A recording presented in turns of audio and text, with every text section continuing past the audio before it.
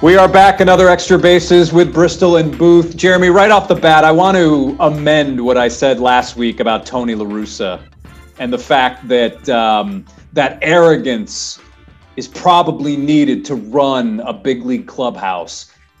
I think a quiet arrogance is probably what you need, the inner arrogance. You don't need that outward stuff, because I was thinking about this after I was listening and editing the podcast. And I said to myself, did I really say that? Because that's not what I meant. What I meant was you have to have a confidence to basically control the room. You don't need the arrogant stuff. So I just wanted to make that clear. It's been kind of eating at me since we taped that podcast. Well, first of all, don't let it eat at you. Second of all, yeah, I know what you meant. I don't think arrogance is the word you were looking for, but I knew what you meant. What you mean is, he's got to be the alpha in the room. That's what he is. But if you're an alpha male in Major League Baseball, it's a room full of alpha males at the same time, right? So it's how do you become the alpha in the alpha? How do you command that respect? Tony had, at the time we taped the last one, Tony had some work to do with his clubhouse on how he handled things in the media. And Mercedes had some work to do with his teammates and some work to do with his manager for disobeying. And the Twins had some work to do just in general because they had no business starting any of that by putting a position player on the mound and then getting mad because the other team decided to hit a home run. They hit some – that's ridiculous. So, Rocco Baldelli and Tony La Russa both should know better. But, again, this is what happens, Jason. All the stuff we're apologizing and trying to rationalize and figure out, all that stuff happens because we're not playing the game right. And if we start playing the game right and things change, it doesn't need to be football. It's not WWE. It's not UFC. It's not the NBA. It's not hockey. It's not the MLS. It's not pick a sport. It's not track and field. It's not beach volleyball. It's baseball. It's baseball. And then baseball is uniquely its own, like the other sports are uniquely theirs too. And we just got the wrong people talking about it, meaning with the wrong people telling the right people what to do. Also interesting this week was Mickey Callaway, Angels pitching coach, of course, accused by multiple women of sexual harassment and mistreatment, placed on the ineligible list, banning him essentially from Major League Baseball through at least 2022. He's also been fired by the Angels. That is a very, I think, appropriate response by Major League Baseball. But, yeah, Major League Baseball really, really drawing a line in the sand like it should. My question comes into play in how the organizations that he worked for handled it when they found out. That's where I'm at. It's not you're not talking about, look, and this is going to sound really callous, but I have to say it this way so people can understand the distinction. Mickey Callaway has been canceled. Okay. I'm using that word for a reason. He's been canceled. Okay. He's no longer part of the Angels organization. He'll never work in baseball again, much like Jared Porter and some other people have committed these similar infractions, and rightfully so. This is the type of thing that ends your career. Multiple infractions, trying to get around it, being dishonest about it, that ends your career. This isn't the same as two people having a consensual encounter. This isn't the same as as somebody doing something that somebody else doesn't like. This is like real, this is really bad stuff. This is bad stuff. This is offensive and intrusive and frustrating and sad and all a million different emotions and adjectives you can throw at it for the people that are involved in it. Mickey Callaway's family, Mickey himself. Obviously, no one feels sorry for Mickey at this point, and they shouldn't. But the women he was doing this with, or two, the problems. That's not good. My question comes back to the culture in baseball, and it comes back to the organizations that knew about it and did nothing, and that is the Cleveland Indians, who were probably really glad to get rid of him, actually, when he went to the Mets, and the New York Mets, who – and I'm going to say this to be careful just for distinction. We're not talking about the scouts or the scout director or the player development department. We're not talking about people we're talking about the people that represent the logo at the highest level making the decisions. Sandy Alderson and company that knew about this and basically saying, who cares? And that's what they did. There's no way around that. And so to me, Mickey Callaway is another casualty of a systemic problem of inappropriate behavior and discrimination. I'm not going to look at this as this is a male-female sexual harassment, sexual advancement case. But the bigger problem in baseball is discrimination. Women who were mistreated in pretty horrendous ways were not listened to. They were swept under the rug and told to be quiet, told it wasn't that big a deal. That's discrimination. That's discriminating against the women and their rights to have a fair, easy place to work that's healthy and comfortable, and to be around these type of environments. And Major League Baseball has to end the discrimination in their thought processes across all levels. And nothing's going to change until they do that. I'm always interested in people with this kind of situation, how they're able to get jobs and get promotions. Like, it just amazes me that this stuff doesn't catch up sooner, I guess, is the phrasing I'd like to use. But I imagine it depends on many times who you're speaking to as references. I would guess. You've got to, this some people are going to get mad at me for saying what I'm about to say. And Jason, let me know if you come up with another time that mattered. Okay. I'm going to say what I have to say about this, because this is something to me that I've experienced discrimination in this game. I didn't deserve.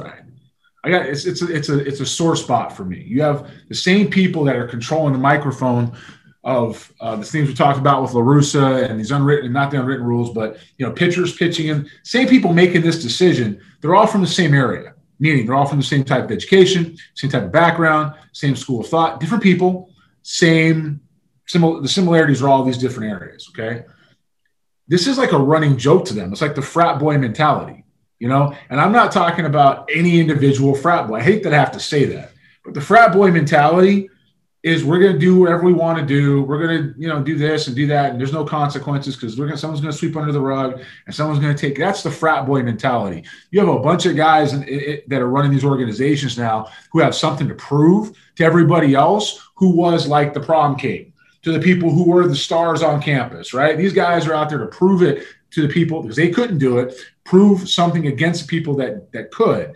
And this behavior is okay. This is their moment. This is their entitlement. Now, again, I'm not singling out any one person when I'm saying that. I'm talking about general school of thought. Otherwise, in no circumstances this stuff get tolerated. So again, until these people are kind of purged from the game here, we're going to talk about all these different things every week. Where you and me are going to have a lot of fun because there's a million things to talk about. We can get Devitt Moore on the phone. I mean, we can find different ways to do all this stuff, to talk about the Seattle Mariners and Kevin Mather and how the stuff he said about Kelenic and the stuff he said about their fan base. I mean, are you kidding me? These are people that are running organizations. Like, what are we doing?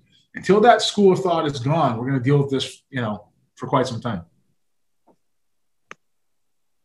Here's an interesting school of thought.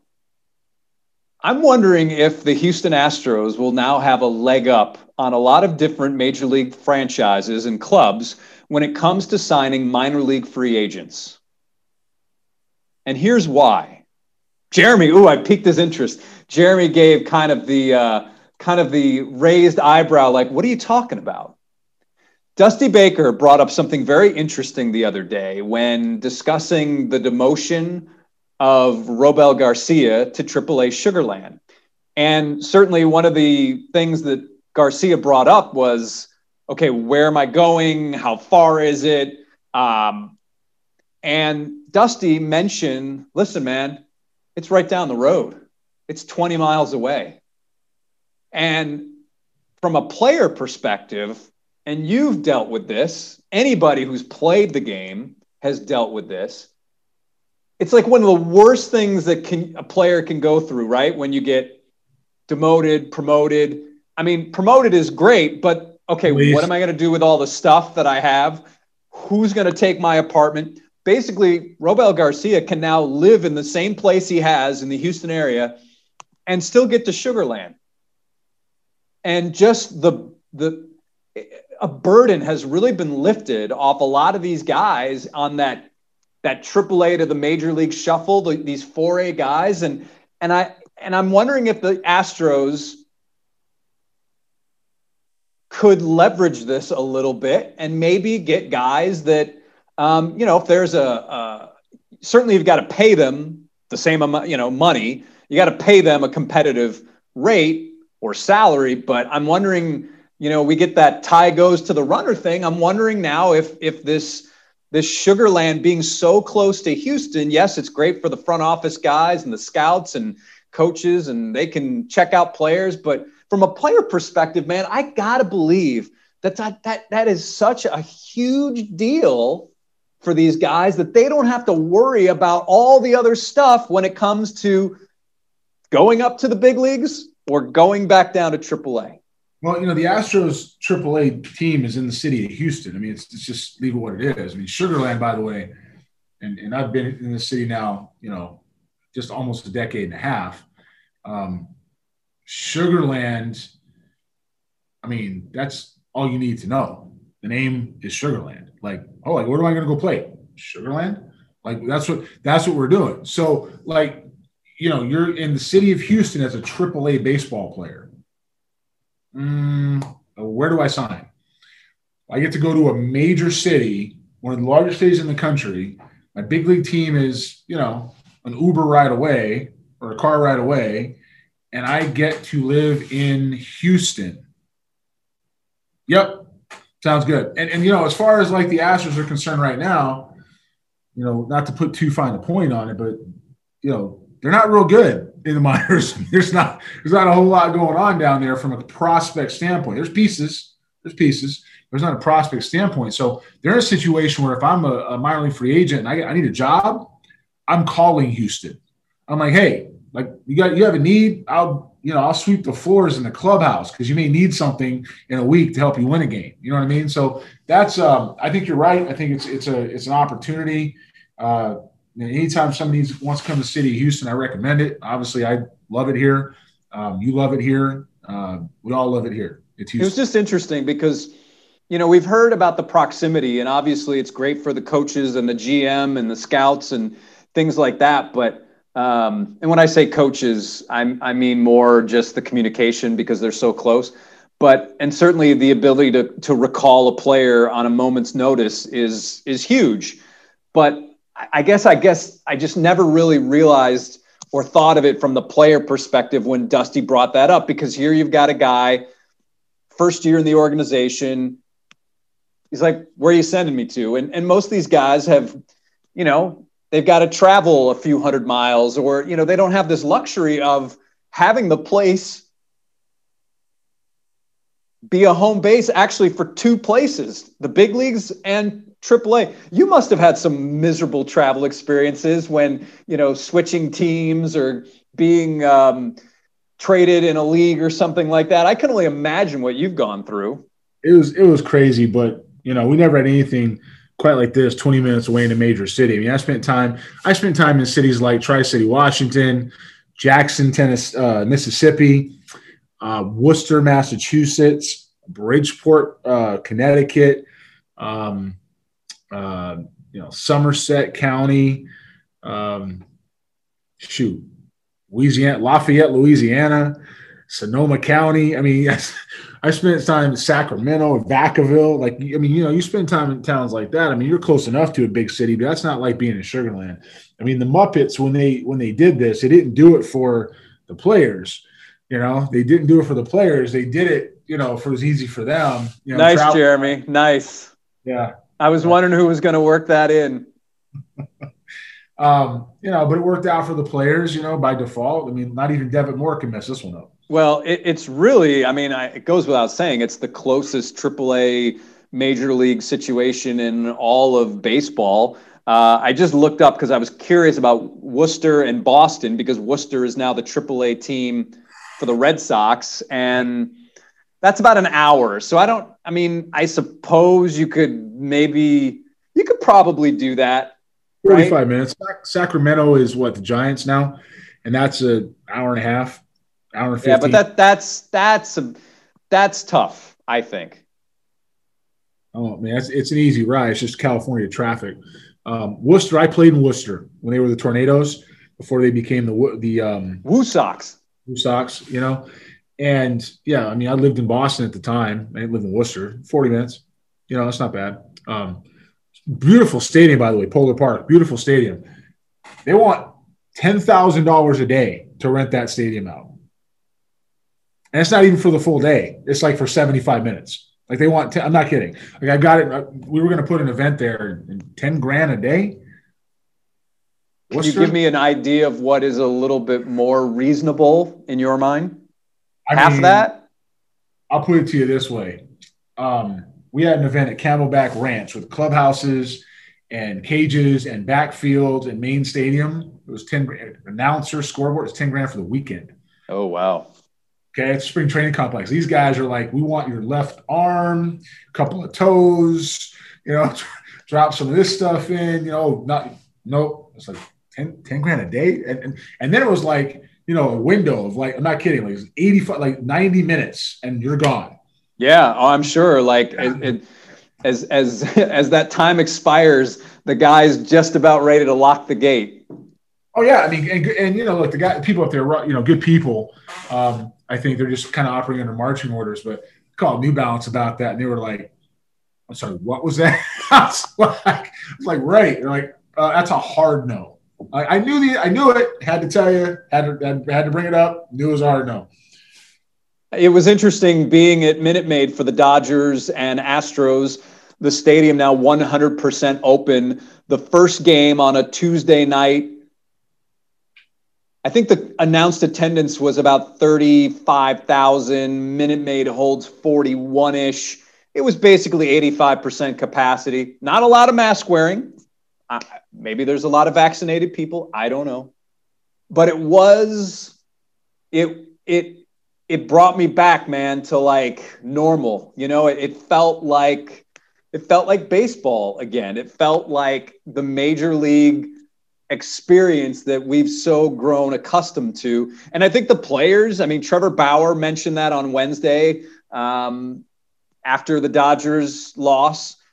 That Tuesday night game, though, we had a pitcher's duel, Kershaw, Greinke, and then that Astros bullpen came in, man. And the whole time I was thinking, wow, they can't get if they get this type of bullpenning for the rest of the season, they are cooked, because against the best teams in baseball, this is not going to happen in the playoffs. Not going to happen. You know, it's funny. It was brought up today a couple different times. You know, it's about something. It kind of ties into what you just said about the Dodgers and Astros. You know, our state here in Texas, first and foremost, has 0 COVID deaths right now. Right, that's been happening now for a week or so. 0 COVID deaths, maybe 10 days. So that means we're in a pretty good spot. Whether it's vaccinations, whether it's herd immunity, whether it's, you know, whatever it is, it's a combination of both. I talked to somebody today who doesn't have a vaccination but has the antibodies in his system. It's been injected into his body as kind of a test to see how that's going to work, to not get the vaccine. So, you know, look, we're getting past this, and that's good for the state. It's good for the people. It's good for the game. It's good for a lot of things. It's good moments. These are good moments now. You know, when it comes to the state of the game pitching wise, you know, to hear we had a pitching duel, or that hitters were having a hard time making contact, you know, in other news, water is wet. You know, I mean, we're kind of in that mode right now. You know, the people don't know what contact is. I mean, I had a major league scout, a pro scout who's done pretty much everything in the game, tell me, you know, he was watching a complex game. Just kind of tie this back to what you're saying, and saying he could go seriously, you know, 3 innings without hearing hard contact on 2 fields. That's where we're at, right? We had an event on Sunday up in Dallas at the Rangers Youth Academy, and I was talking to hitters about, we're teaching people to throw up in the zone up here, but we're trying to swing up to get to that ball. Doesn't make sense, okay? So pitchers' duels are just kind of like, it's Wednesday. Like, that's what we call Wednesday. You know, a no-hitter, that's Saturday morning. We've got a no-hitter on Saturday morning. This week in no-hitters. Remember this week in baseball? It's this week in no-hitters, okay? How many no-hitters we have this week, Johnny? 17. That's what we got right now. It's so funny you brought up This Week in Baseball. I was thinking about that the other day, about how much I missed that show. I loved that show when I was a kid. Oh, the great show. What would Mel Allen say about all these strikeouts? Okay. So, I mean, you have that. So I get it. What you're saying, the Astros as a whole and the Dodgers as a whole, the bullpens, guys are getting worn out. They're getting worn out, running out there all the time because they're all pitching for intent. We talked about relievers are volatile. I didn't come up with that. I say it because it was part of a crew. And I tweeted out that. Remember a while ago, I tweeted out when you put about that crew. Let me tell you who that staff was. That was the Milwaukee Brewers scouting staff. Okay. That group, when you walked in the ballpark, you knew you were good and you knew you were going to beat the other scouts in the yard. No disrespect to them, but you could trust what guys said around the country. You could trust your partnership that you worked with. And so that came from that group. Relievers are volatile came from that group. That's the Jack Zarenzics, the Bobby Hecks, the Ray Montgomerys, the Dan Nellums, the Josh Pulaskis and the Tim McIlvaines and Joe McIlvaine, who was with the Twins and then the Mariners. Like, that's where all that stuff comes from. That's the influence. Relievers are volatile because they're not meant to be consistent. That's not what they're for. They're meant to come in for a short period of time and get out. That's why they're in the bullpen. Well, you also told me they're in the bullpen because they can't be starters. Right, which starters are supposed to turn the lineup over and get outs and pitch and be consistent, right? Get deep into games. Relievers are supposed to take the ball for 1, maybe 2 innings tops. Why? Because you can't trust them. That's why. You can't trust them. That's like the guy trying to break into the bank and be like, hey, can I have the key to the safe? Can I just have I'm not going to do nothing. I'm not going to do it. Just let me have the combination of the safe. You go away. I'll hang out.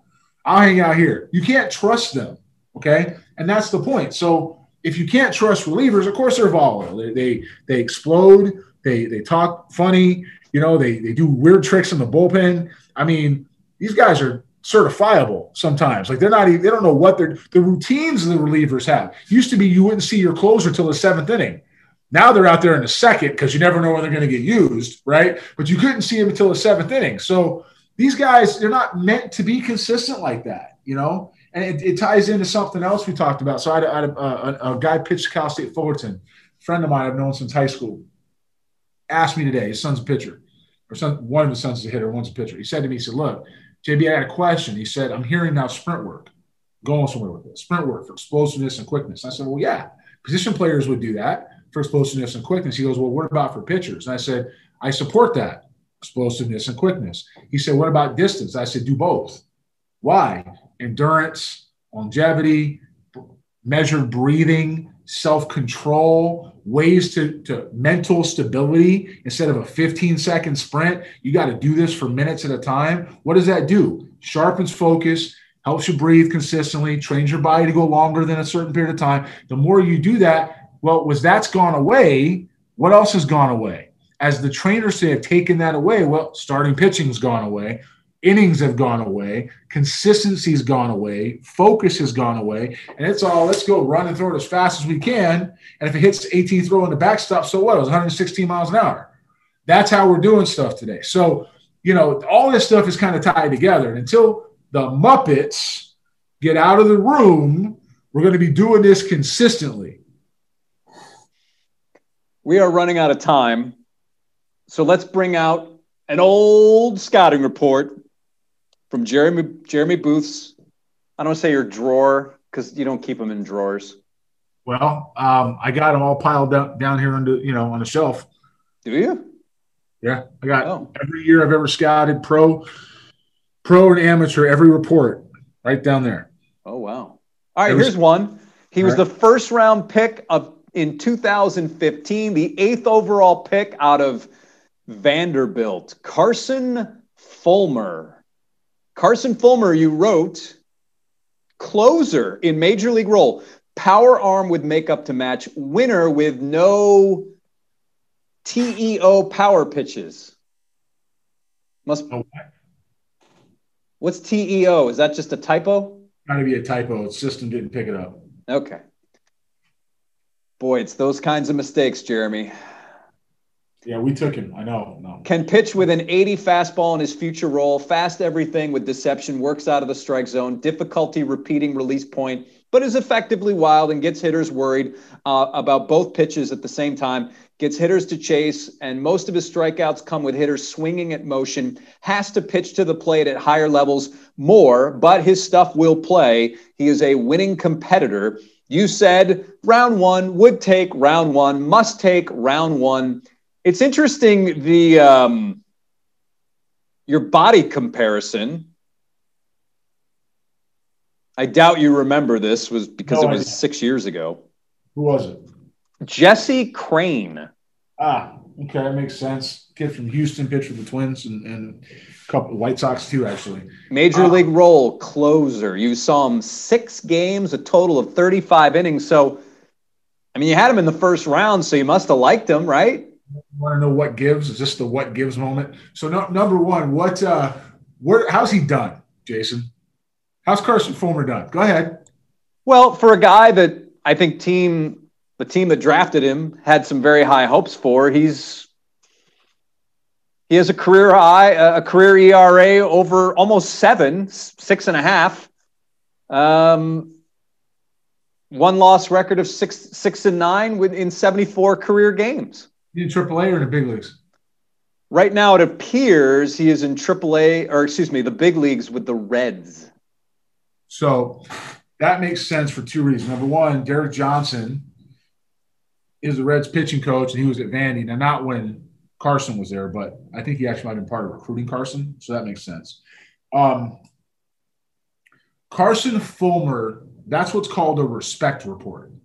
Now, I put him in the bullpen because – and so I'm really glad you picked this. Is why I wanted to go through it. So I put him in the bullpen because there was no chance on any universe or planet that he was going to start. Like none. Not this universe, not the one next to it, not the one 3 down. No chance he was going to start. He couldn't repeat his release point. Everything was fast. He was all over the map. He had got guys swinging at motion and chasing pitches out of the zone, which, by the way, is kind of what the big leagues look like today, right? So you're thinking that might be something that plays if guys just trying to yank everything and they're swinging at arm action, all right? But I did say he had to pitch back to the plate. I said that. The White Sox figured that out, tried to change him a little bit. You can't change that delivery. You can't change what he was doing and try to get him pitched back to the plate. And what happened was, as soon as guys stopped swinging at balls out of the strike zone and he got to pitch over the white, things got what we call ugly, okay? They got ugly, and guys were just teeing off on it and squaring it up, and that's the way it works because velocity with nothing to protect it doesn't bother anyone, all right? So that said, a lot of guys thought he could start. The White Sox don't take him 8 unless they think he can start. I know our draft room, the winning evaluators we had, thought that, ones that had seen him thought he could start. Devitt Moore was huge. He could start. This guy's a starter. He's a 1. Mac was like, it's awesome. We're going to go with it. And he said, and I was like, this guy's a reliever. And Mac was like, you don't know what you're doing. I'm like, okay. He's going in the first round. I get it. So I'll put him in the first round because you don't want people to – that's when you just put him in the first round. But you write a report that is like, all right, I get it. If everything clicks, you write it to his ceiling. This is where he's going to be. I respect what he's done in college, but I want nothing to do with this guy. Now, I believe in the makeup. I believe in the resiliency. But for what we were talking about, no chance. If you had asked me to write a report where I knew I had a shot at him, we didn't. He wasn't getting out of the first 10 picks, clearly, right? Where we had a shot at him, he's a 3rd rounder for me. But you can't do that because he's going to go in the first round. So you just write a report that says this is what it could be. Somebody's going to take him. I want him. So if I want him, I know I got to take him here. This is where it is. That's called a respect report. But you have no chance of getting this guy. None. Because he's not going to get to you. And if he does get to you, you have somebody else ahead of him. It's interesting looking at his – what's that? All kinds of politics in the draft room, Jason. I've picked that up over the years from you. Fatheads. It's interesting, though, looking at his stats at Vanderbilt, other than his junior season, he walked a lot of guys. I mean, when you look at the walk to strikeout ratio, and we've seen the same thing thus far in the big leagues. In fairness to Carson Fulmer, we've seen the same thing from everybody in the big leagues. Okay. But when it comes to the walks, that's a pretty clear indication. Vern Followell is a pro scouting director, I believe, still with Minnesota. He was definitely that when I was there. And we talked about the need for success at the lower levels, right? In college and high school, because he said, doesn't get any easier than here. It's not. Higher you climb, the tougher it gets, right? That's the point of the minor leagues and the system to get to the big leagues. So those type of things stand out. Somebody's walking a lot of hitters, either means they're way out of the zone or guys see the ball well. Fulmer was deceptive because he got guys swinging and missing a lot, but also depending when you saw it. If you bought into the stuff, the walks and the strikeouts said reliever at a ceiling. Closer stuff, he could harness it, but he couldn't harness it because they changed delivery, everything flattened out. Alex Bregman continues to be the class of that 2015 first round. No surprise, no surprise. Alex Bregman's a very good player. What he's impressed me with, since he's had a couple of moments, and you know what I'm talking about when I say moments. Yes. Okay? Of immaturity, what he's impressed me with is the growth. He's impressed me with the way he's playing the game. He's impressed me with the way he's taking accountability for some of the things that have happened. He's impressed me with the resiliency. These are all things that Alex Bregman in high school had going for him. This is a guy that people liked. He could hit, but nobody drafted him. Well, he was drafted, but nobody drafted him high enough to sign him. Nobody trusted it. Nobody wanted – go ahead and go to LSU, Alex. Go to LSU. Go play there. He tried to catch to show value at one point. He played second base, played shortstop at LSU. He's come to the big leagues to show he can play shortstop.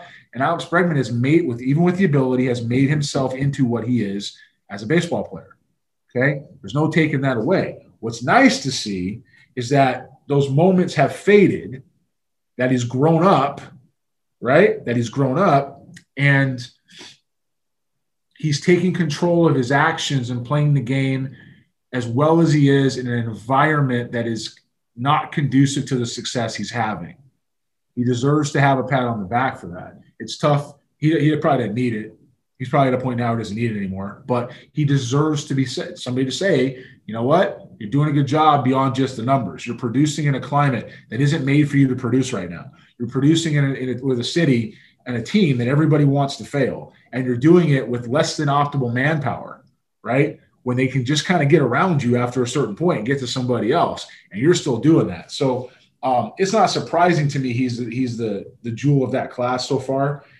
If the Astros, Mike Elias and the propaganda machine try to go back and say they knew that he was going to be sitting there second in the 2015 draft, I want to go back and see those notes. I want to go back to 2014 and see the notes that Mike Elias wrote down and said, on June whatever, 2015, Alex Bregman's going to be there second in the country. Take him. I want to know. I want to see where that happened. I want to know what that was about, because then I want this guy to go with me somewhere and make me a lot of money. Like I will say nothing else about Mike Elias. If he can prove to me that in 2014, he said Alex Bregman will definitely be there with the second pick of the draft and we're taking him. And he's going to be a star. Prove it. Show me those notes and then I'll take it. Otherwise, good for Alex. Maybe I should go through Astro Ball book, because I thought that there was a chapter on Alex, but propaganda. Okay. And we talk, like, you introduced me to Ben, nice guy, Ben, nice guy. Ben's great. Ultra talented. Propaganda. It's a propaganda machine. If you doubt me, let's go back, look at that player development. Do you have that player development video somewhere? Hey, hi, we're the Baltimore Orioles. We have the best facilities in the Dominican. Don't you want to play for us? Like, you need to find that clip and play that. That's the same thing as I knew Alex Bregman was going to be there the second pick of the country. Don't tell me I didn't know. It's 2009. I predicted it. Like, what are we doing? That didn't happen. It's how the draft fell. Show me that so I can go make some. I want to make some money. Let's go make some money. Show me that. All right. Hey, by the way, Carson Fulmer, his WAR to this point minus 1.2, according to baseballreference.com. He's losing the war. That's not a war. That's not a war. That's in the trenches taking fire. All righty. All right. That's going to wrap up this edition of Extra Bases. For Jeremy, I'm Jason.